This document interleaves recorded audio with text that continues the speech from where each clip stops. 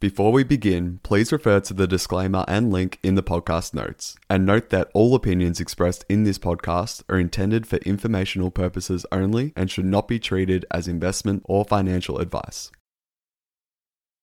Rightio, Bitcoin is up 70% year to date. It's up 35% in the last week. And you're probably wondering why the media still won't talk about anything. It's because there's been so much going on in the news around the banks. And this is the perfect recipe for Bitcoin. Now, some things you probably don't know about what's going on in the market and why we're rallying so much.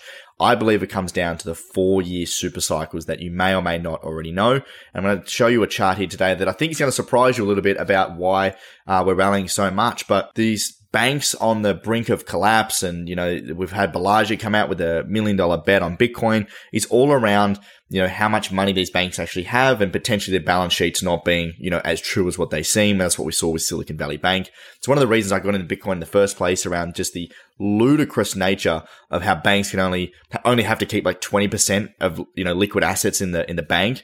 And as soon as you get a slight hesitation on a bank being trustworthy, you get this bank run and it all, you know, falls to shit. And with the Fed being raising their rate so much, and these banks buying bonds, basically the bonds aren't as valuable anymore because they're not returning as much as what inflation is. So then they become underwater, and it's this whole thing. We won't talk about that too much today. What I want to talk about though is why Bitcoin's rallying so much, which, you know, around the banks and inflation, everything else, but also where we're going in the future. Will we see Bitcoin start to roll over, or where we're going over the next few years and months? Got some exciting data here that I think you'll like. So this is some data that we put together for our members over Collective Shift, and I wanted to share with you today. And it's around where are we in the crypto cycle. Now, we believe the market runs in 4-year cycles. A lot of other people do as well.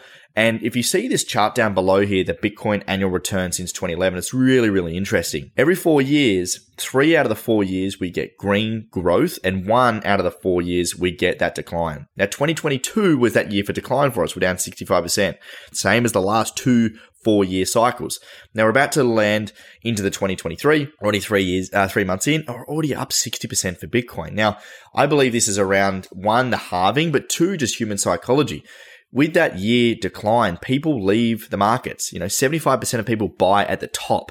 People bought a lot at the 2021 top, and then they crash and they don't know what they're doing. They don't have conviction. They don't have the education, and they sell, and you get that cleansing out. And the on-chain analysis, which I'm about to show you, shows us that the long-term holders, the long-term people with conviction, come up, scoop those lower price assets, build up, and they're the ones that win over and over and over again. So really exciting, the fact that we're heading into this next 4-year cycle. We've got the halving next year. There's a lot of momentum.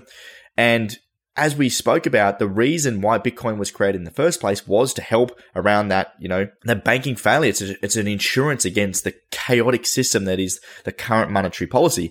And on the first Bitcoin block ever produced, I'm not sure if you knew this, but this news headline cutout was actually embedded in the first block of Bitcoin. And it was around how the brink of the second bailout for banks was about to occur. This is around 2008, I believe. And this is, again, why Bitcoin has shot up over the last few weeks around the Silicon Valley Bank, Silvergate Bank, Credit Suisse, Deutsche Bank, there's been words of. So like there's a lot of, you know, cracks starting to appear in the system.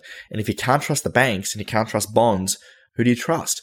You trust something you don't have to trust. You trust code and software, something that's never gone down over 12 years, something that you don't need individuals to make decisions of. And that's why Bitcoin is so popular. That's why I believe it so much.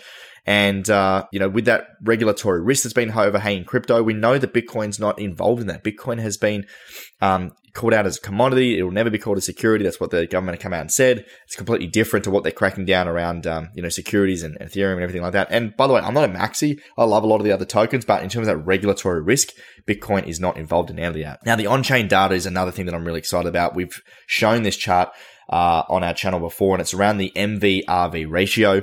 And this is just shows us the comparison between the market value, so the price you can buy Bitcoin at, versus the realized value ratio. So the realized value ratio is basically like if I dollar cost average I've bought over the last 6 years, what is that value of that Bitcoin?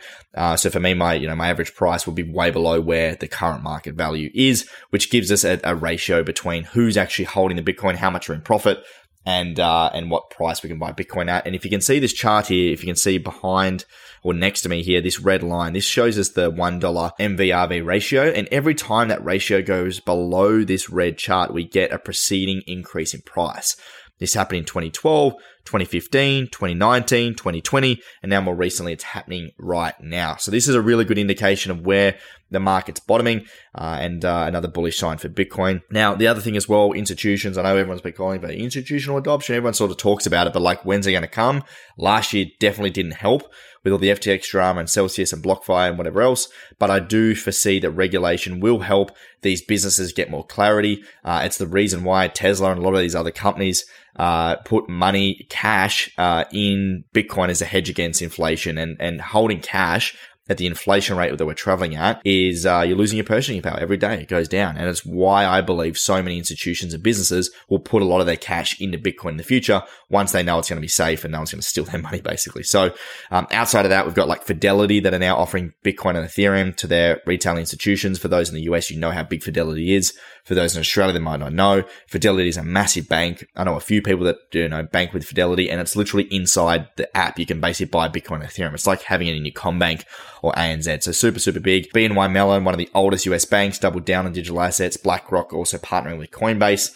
And then from a broader Web3 perspective, we've also got Starbucks and Reddit coming into the play as well. So it's super bullish. We've been bullish for a long time now. We put out to our Collective Shift members back in December that Matt, our head of research, and I were buying back at 16,000. You're up 70% since then, sort of extraordinary growth, but yet no mainstream media will be talking about Bitcoin, right? Because they're wanting the contagion risk. They want everything negative. But if you can see through and not leave this space during this bear market and you continue to build your portfolio, you're going to have the right rewards. And we're seeing that already at the start of this year. So super exciting times. If you're in crypto, you're a business owner, you're a busy professional, you just don't have time to navigate this space. You saw USDC, DP the other day, and it's just like, it's a lot of noise. We understand it. We know how difficult it be, cover this space, and maybe you're not really even confident with your strategy. We've actually now offering these free complimentary one-on-one strategy calls. I'm doing it for the first few weeks. I've had hundreds of calls already, and it's been super, super valuable. We actually do these with our members, but we wanted to offer them complimentary to the market because we know so many of you were just wanting to talk to someone, and we can share some of our latest strategies, do a security audit, and just basically help you make sure you got the right strategy moving forward and you're confident with your investments. So it's no longer like a massive risk because we really help you there. So there's a link below, collectiveshift.io/strategy. I'm already booked out for the next week. They're coming in thick and fast. So jump in, make sure you jump on one of those calls and we can definitely help you out. Thank you very much. And I'll see you next time on Collective Shift.